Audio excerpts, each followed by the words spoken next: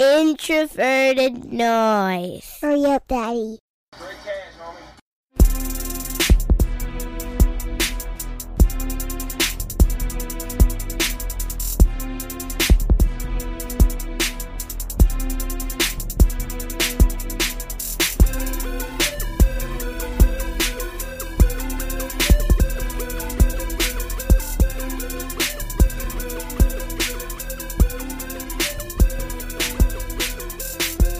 All right, and welcome back to another episode of the Pocket Protectors Podcast. I am your host, Jason Brown. You can find me on Twitter at BrownJason. And it's been too long. Again, it's my fault. Life has been hectic. Things have been busy. But I am back here with the smartest gentleman on all of the internet to talk about some football things related to our Minnesota Vikings. So let's hop right to it. Dr. Eric Eager, my man. How you doing? How you been? Going well. It was interesting last time we chatted. It was prior to the Seahawks-Vikings game, in which I said the Vikings would be competitive. Our model at PFF liked the Seahawks, so it was sort of a conflicting game. It ended up being sort of entertaining. And like the Vikings are wont to do, the last two games they've taken care of business. And now they have a big one this week against the Green Bay Packers. Yes, indeed. Yes, indeed. And we will have to talk about that. And our man, Nick, I think possibly doing the podcasting from the car yet again, but he is just so good he can do that. Nick, my man, how you doing? How you been? I'm great, man. These last couple of weeks have been like therapeutic. Like I'm so used to tense last-second disasters with the Vikings that like 2 straight blowouts has just been like, oh man, I can get used to this. I mean, 7 turnovers, that was beautiful. So I'm feeling good heading into the big Green Bay matchup. Well, you brought it up, so it has been a little while since we chatted. Nick, why don't you start us off here? What are your thoughts on what's been going on with the Vikings these past couple weeks, and what's the big thing that you're taking away, especially after the Chargers game? Because I know that as we got into the middle point of the season, the offense started to seem to be kind of pulling away from the defense a little bit. We had a lot of questions about what was going on in the back end. We continued to have questions about the lack of interior push. And it seemed like they really had a get-right game against the Chargers and showcased some of that ability that reminded us that they do have some elite talent and the ability, at times to play like an elite defense. Yeah, I mean, that Chargers game was kind of weird because it started out with the Chargers converting like 3 or 4 out of 5 third and longs, like including like a 3rd and 17. It was pretty crazy.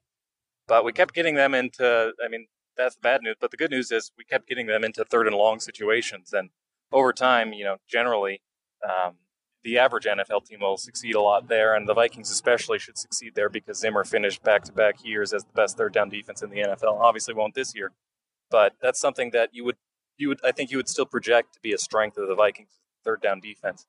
And then obviously, once the fumble touchdown happened with Fadio Denebo.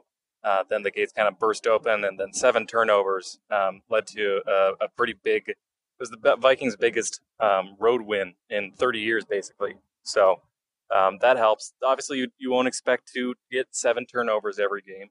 I think a little bit of Phillip Rivers' arm strength comes into play there, where some passes floated that other passes, other quarterbacks would not float, would have a little more oomph behind them. And then the fumbles, you're not going to recover all the fumbles. We forced 5 fumbles. We recovered 4 on defense. So, and that's actually probably better than having unforced fumbles where the offense just sort of botches a handoff or something. Saw that with actually Cousins, and we recovered those fumbles too. So good fumble luck, and you won't expect the interceptions going forward. But we are seeing better play from the defense. I mean, a lot of players had really good games. Barr and Kendricks both had really good games. The Anthony Harris had a fantastic game. Daniil Hunter had, I think, the best game of his career. Not just that, everybody remembers the forced fumble that Odenabo recovered. He had another forced fumble as well. And then in the run game, it's just like teach tape. He was destroying guys. And as a pass rusher, too, it was just demolishing guys. So a lot of really good play from the defense.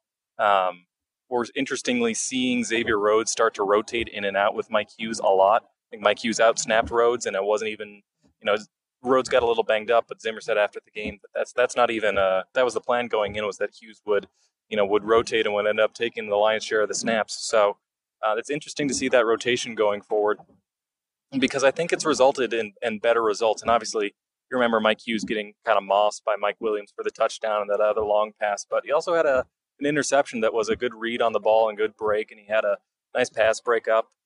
And so, Trey Waynes had a great game too. So we're seeing. I feel like with the secondary, secondary is so random, and I think the Vikings are playing. The results are worse than the Vikings are playing, and I expect some positive regression as we head into the last couple of weeks of the season and into the playoffs, because I think these cornerbacks are good.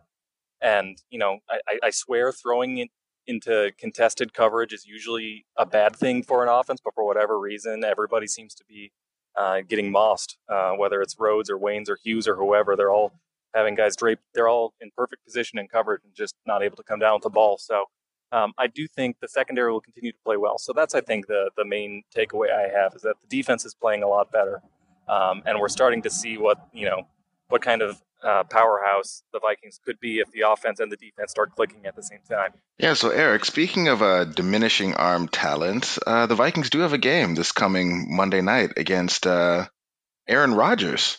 So, given what we just saw against, an aged quarterback whose best days possibly could be behind him, what are your thoughts on what we might see from this matchup with the Vikings when they play the Packers on Monday? Yeah, I mean, despite the fact that Aaron Rodgers made the Pro Bowl over Kirk Cousins, we had him about ninth or 10th, I think, in WAR. Cousins is actually a top 5 player in that metric this year. That's something where if you look at these two teams, um, Aaron Rodgers used to scare me, watching the Packers growing up against the Vikings, but he should not scare Minnesota in this game. And in fact, people forget that, they basically scored 21 points in a quarter in the September game, and they didn't score the rest of the football game. I think that probably, will continue itself, into the game on Monday night. So, I fully expect the best quarterback in this game to be Kirk Cousins. And, you look at the Packers, receiving core, and I think to Nick's point, I disagree with Nick in that, when we go into the playoffs, the types of quarterbacks that they're going to play and the types of receivers that these quarterbacks can throw to are probably going to give the Vikings troubles. But at least in this game on Monday night, I think it'll be less of an issue because they basically have Devontae Adams, who's not a contest catch guy, and a bunch of players who really aren't particularly good. And so I think the Vikings should have success defensively. And like I said, I think that Kirk Cousins will come out as the better quarterback in the game should he play the way he's played over the last 2.5 months. Yeah, so Eric, with something like WAR, can you help me understand maybe some of the gap between Kirk Cousins, who's still ranked in I believe at the last time I checked, the top 10 for PFF grade. How is he so much higher in wins above replacement? Well, it's just volume and then what the other players on your team are doing. So, for example, a guy like Lamar Jackson, when he has, the highest Ward offensive line in the entire league, that's just, there's only so many win shares to take up on that team. And so Lamar's going to get fewer as a function of the number that there are. Now, there are more to go around for the Ravens too, but it's less, it's diminishing returns. With Cousins offensively, you look at, that team. And yeah, Dalvin Cook has had a good season, but he's also a running back.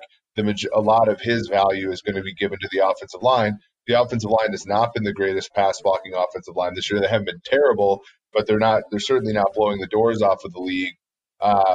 And he's basically had one receiver to throw to. And frankly, Stephon Diggs has been awesome, but I would say Kirk has given more to Stephon Diggs than Stephon Diggs has given to Kirk. Because three of Cousins' interceptions were literally dropped by Stephon Diggs. A lot of times, and some of it's scheme, but a lot of times, Kirk is throwing passes that are perfect down the field to Stephon Diggs, and he's capitalizing on them to his credit. But I think Kirk, as a function of that offense, is doing and of course we're talking about players here. Coaches, I think, certainly add a lot of value that we're not capturing. But as far as the players on that offense, I think you have to make the case that Cousins is the most important one. and he's producing, the biggest share of the good things that the Vikings are doing.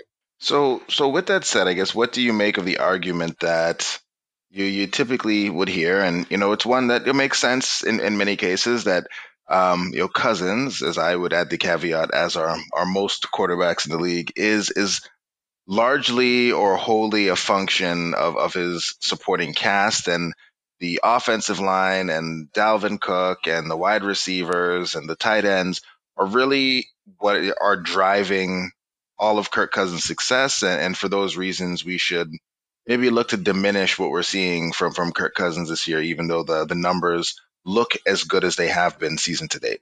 Yeah, I mean, I think the time for that is probably the offseason. I think right now, Stefanski is doing what he's doing. He's going to be the offensive coordinator for the Vikings for the time being. Um, and so we're probably going to get, adjusting for opponent and things like that, we're probably going to get what we've gotten from Kirk, this season. It's going to be the subsequent season where there are perturbations, right? And to Cousins' credit, like his best, second best receiver in Adam Thielen has been out for a great deal of the time. He's not exactly throwing to brilliant players in BC Johnson and Laquan Treadwell.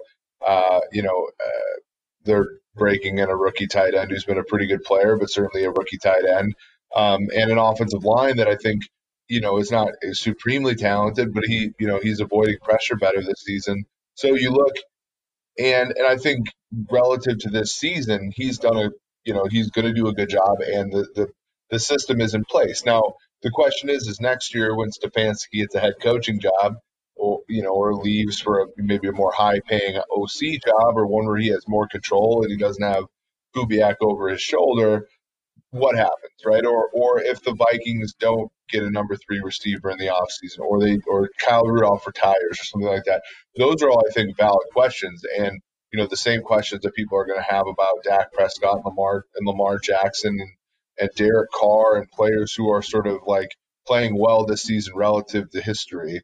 But I think during this season, it's probably just as fair to assume that things are going to continue the way that they are, because they're a product of the system and not some like outlier play, like play under pressure or stuff like that.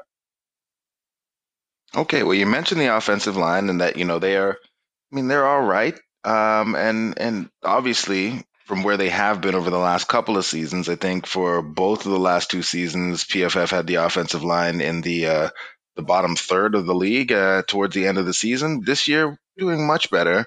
And there was an awesome article that came out earlier today that, Nick, I was hoping you'd be able to walk us through it because you're the one who dropped it into the group chat where basically PFF did a quantitative analysis on Pass Pro and looking at things in a different and dare I say smarter way than we have often looked at pass protection and pressure rates and things of that sort. So Nick, take us away on how the offensive line for the Vikings, I guess, and everyone has really been performing, but we really care about the Vikings. So help us understand what's going on.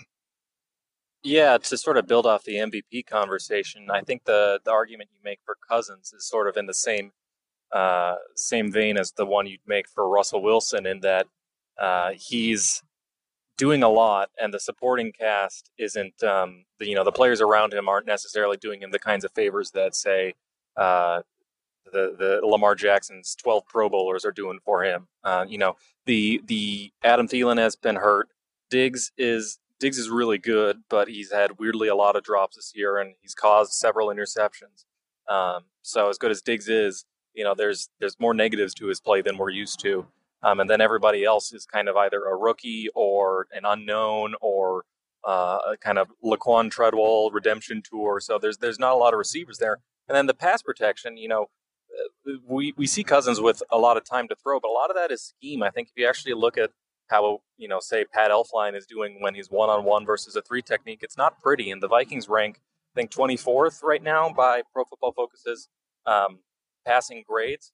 And so the article that PFF Moo or Timo shared today is a really interesting look into survival rates for offensive lines. So if you're familiar with ESPN's pass block win rate, that looks at whether a defender crosses sort of the plane of the offensive line, crosses into the pocket within the first 2.5 seconds, whether there's pressure generated in the first 2.5 seconds. This is the survival rates that the article talks about are similar in that it's a matter of time. It's kind of like how long to pressure for each offensive line. And what's really interesting, I think, in the conclusions of that article, is you find out at the end that the Vikings actually have the second best sort of clean pocket time to throw in the NFL, second only to the Packers, who, by the way, have had like 4 of the top 5 in the last 5 years or so. But the Vikings are right up there with the Packers this year, and that's really, I think that speaks a lot to just how much the Kubiak rollout play action scheme and the Stefanski with the things he's doing with the screen game and the quick passing and everything else, all the wrinkles on top of it, how much that is helping the offensive line pass protect more. The article goes into detail about this, but when you isolate rollouts from other non-play action plays, non-rollout plays, when you isolate play action, you see that the time to throw, the clean pocket time to throw is increased. And you can also look at, all the other confounders that would cause time to throw to increase or to decrease, like how many players you have in protection and how many blitzers are coming. And there's a lot of other really interesting insights in the article that Timo got into, so it's definitely worth checking out. But as far as the Vikings go, I think it's really interesting seeing how maybe an over-the-hill Riley Reef and a struggling Pat Elflein and a rookie Garrett Bradbury aren't necessarily getting it done from a grading perspective, but just how much the scheme has caused them to be really one of the best pass-protecting offensive lines when you're looking at the results and the clean pockets for Cousins. So really interesting insights from that article. Yeah, and Eric, I'm going to put you on the spot because I know this is likely a tough question, but when you look at something like this, where you have players who on an individual basis maybe aren't grading out amazingly, but the scheme is really helping them. How easy is it? Because obviously the Vikings are going to have some tough decisions to make come this offseason when it comes to who comes back, who's being re-signed because of the cap issues that they have. Um, like if you have a player who's playing at replacement level on an individual basis, but the scheme is really helping them out, are those sorts of players easier to replace either in the draft or in free agency, or is it still just as much of a crapshoot when you're just really looking to get someone who is serviceable with the hope that the scheme can do the rest to maybe hide Yeah, them? I think that the biggest failure of the John DeFilippo time in Minnesota was this idea that execution was the most important thing, right? And we always say, when coaches cite execution, it's the cop out for not putting your players in position to succeed, right? And so if you are the type of coach that will put that is cognizant of the fact that there are players that you can win no matter what with the Patrick Mahomeses, the Drew Breeses, all those types of players, and then there are the players that you have to build a system around, the Kirk Cousinses, for example. Then I think it's fine. It's the coaches that don't really sort of understand and they want to mold their system to their players to their system and and that becomes difficult. But again, and that boils down to the Kirk Cousins question where we talk about I'm in favor of Kirk if it's in conjunction with Stefanski. I'm not in favor of Kirk when it's not. I think the same thing's true about with the offensive line. We've seen last season you know uh, the coach died during right before training camp, so that threw a wrench in it. But it's clear that if you don't put a scheme around these sort of average to below average players along the offensive line, it can be a disaster. And we've seen this year that you can make it better than the sum of the parts. And that's what our coaching metric is designed to show, right? If you take all the players on the offense individually, grade them out, and say this should be the expected points per play, and you get something a lot higher than that, then you're doing a bang up job. And we've seen that with Stefanski. He's been consistently a top 5 player there. You also see it in what I tweeted out and what Matthew Caller wrote about, which is the first 15 plays of a game. He does a bang up job in that as well. So, to answer your question, I think it's, yeah, I mean, it is easy to replace those players as long as the guy doing so is the right guy for the job. And I think Stefanski, Kubiak, everybody in that group are the right men for the job. The question is, can they keep them? All right. Well, let's slide along here because one of the things that is going to be a big determinant in who is still here as we move into next year and beyond is how the Vikings finish this season and how deep they get in the playoffs should they make it there. So, Eric, I know that you've been running simulations and doing a lot of work looking at odds and other things like that. Could you help break it down for me? Help me understand how are things looking for the Vikings in terms of making the playoffs, getting maybe a decent seed, and just based on where things are at right now, how far would you see them maybe making it Yeah, I mean if they did make it into the playoffs? the issue is that they have a very difficult road to make anything other than the fifth or sixth seed. Um, and frankly, the sixth seed is probably their destination given the strength of San Francisco and Seattle and their lack of a tiebreaker with Seattle should they tie with them. So basically what I have is, I have them with about a 13% chance 12.5% chance, sorry, to win the NFC North. And again, it says more about the Packers path than it does the Minnesota Vikings path. I was talking to you off air.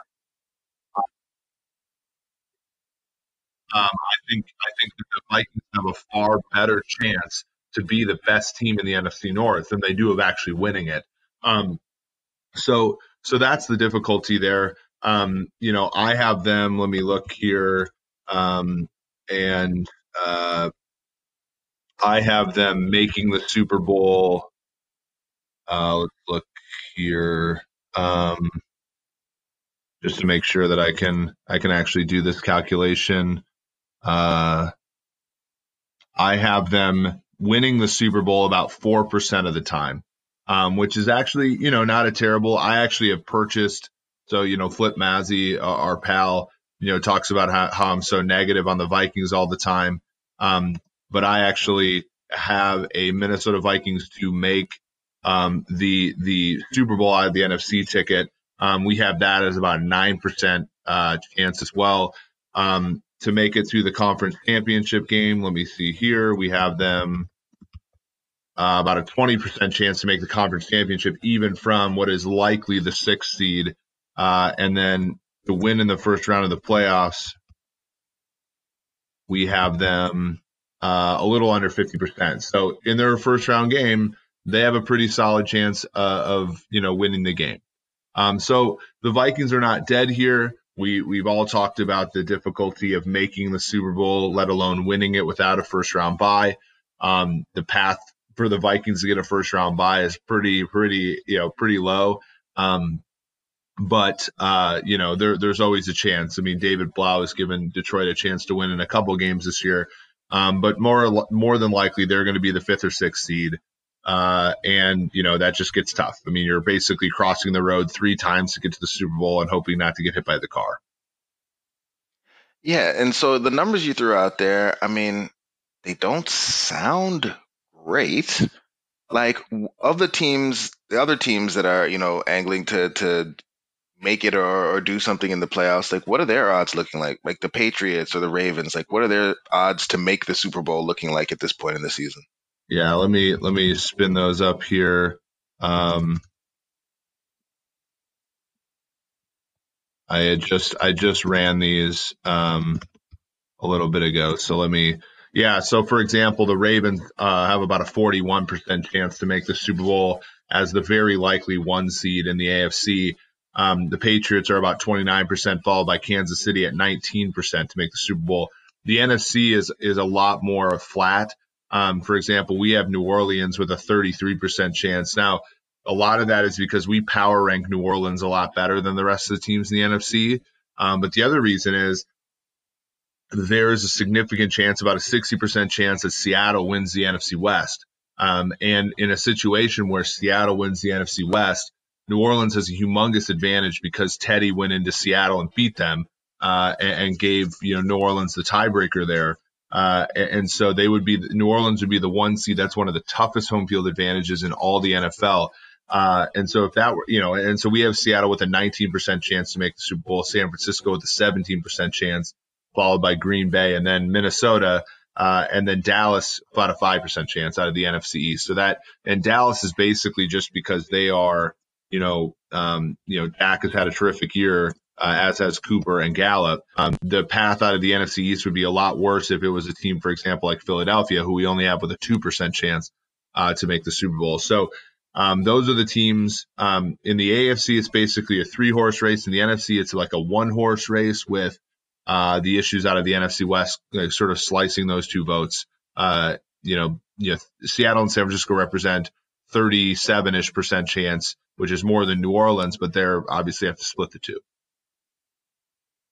All right. Well, let's say we can, get in here, and I imagine, not having looked at everything, but if we go in and we start things off with, handling business with the Green Bay here, knocking them down a couple pegs, that has to get us maybe increasing those percentages at least a little bit. So, Nick, at the beginning of the season, I know that you had a lot of love for the talent that we projected to see on the Green Bay side of the field. What are your thoughts now as we head into this pivotal matchup? Wow, woo, forgetting how to speak over here. A pivotal matchup between the Packers and the Vikings. And are you still feeling as worried about the Packers? Where are you at with it now, and how do you see this one going for the Vikings?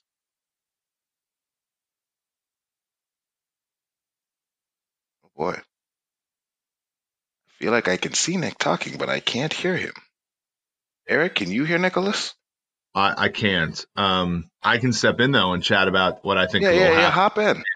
Yeah. So this one's interesting because the Vikings opened as 4-point favorites, and it's got bet out to 5, and now it's sort of settled in at 4.5. So people are clearly looking at the motivational aspect for, basically how much does Green Bay want this game, because all they really have to do to win the division is beat Detroit. But there's also obviously seeding implications for them. So it's not unimportant for them. But then there's also the very realistic chance that the Vikings are a better team, and home field advantage at US Bank Stadium is a lot more than the average stadium. Even in a season where home field advantage has been significantly reduced, the Vikings are of course undefeated at home. So it's one of those games where, I don't think I necessarily lay the points with the Vikings in the betting market, but I very much think that they are deserve to be favored. And like I said before, they have the better quarterback, probably an equally good defense as Green Bay. And, for the first time in a long time, have probably better weapons than Green Bay does. All right. Nick, did we get you back? We did not get Nick back. It looks like he's speaking. We can't hear him. And I don't know that we're going to be able to top Eric actually coming through saying that Minnesota has the better quarterback, better weapons, better defense too, Nick? I mean, Eric? I'm still really concerned about the Vikings secondary. And I think that there's no one in corners. I'm fine with them at safety. Frankly, Anthony Harris should have made the Pro Bowl along with Harrison Smith. I even think he probably is more deserving than Harrison Smith is to make the Pro Bowl. Harris is a terrific player. So, I'm not concerned about the Vikings slot corner and Mackenzie Alexander or their safety position. I'm worried about their corners. And so when I look at Green Bay across from the Vikings, I mean, Jair Alexander is better than anything the Vikings have. So that's really where my concern is for the Vikings on defense. They do also present a big threat in the pass rush with the 2 Smith brothers that they got in free agency. That former first round pick that they have in the interior, name escapes me, is better than Kenny Clark, is better than what the Vikings have in that position. So I think the defenses are mostly a wash, but like I said, I think that the Vikings at home, I think the Vikings with the better offense, the quarterback that has it going quite a bit better than the Green Bay quarterback has it going right now, should be able to help the Vikings prevail here. All right, well, that is what we like to hear. And before we get out of here, as per usual, Eric, you have been doing quite a bit, putting out a lot of content, obviously with the podcast. Let the people know where they should be looking for whatever it is you're putting out next. Yeah, so I'm writing a couple articles this week. Luckily for Vikings fans, you haven't been in this position for a while. I'm writing an article about who's the likeliest team to get the number one overall pick and what they should, what chances do they have to do the things that they want to do there. I'm also talking about the NFC East here. That's been a very interesting division. The Vikings swept that division, so they're much to contribute to that horrible, collective record for that group. Obviously, writing spread picks articles. I had an article today about the demise of the Chicago Bears, something we all foresaw before the season started. Again, a lot of that has to do with the division that the Vikings have been playing, and that's been great. So, yeah, just a lot of fun stuff. And yeah. Oh, and on Monday, I'm hosting Purple Daily in the studio because I'll be in Minneapolis. So I'm really excited for the Vikings Packers game. It'll be a lot of fun. Be watching with a bunch of relatives who are from Western Wisconsin. Oh So boy. go Vikes. All right. Well, as usual, Eric, thanks for coming on. We lost Nick in the car, so we did end up pulling a bit of a Saxy Prince on us, but he gave us some good analysis beforehand. So shout out to Nick for coming through on his ride back from work late night. And listeners, as always, thanks for sticking with us. We will talk to you soon. Have a good one.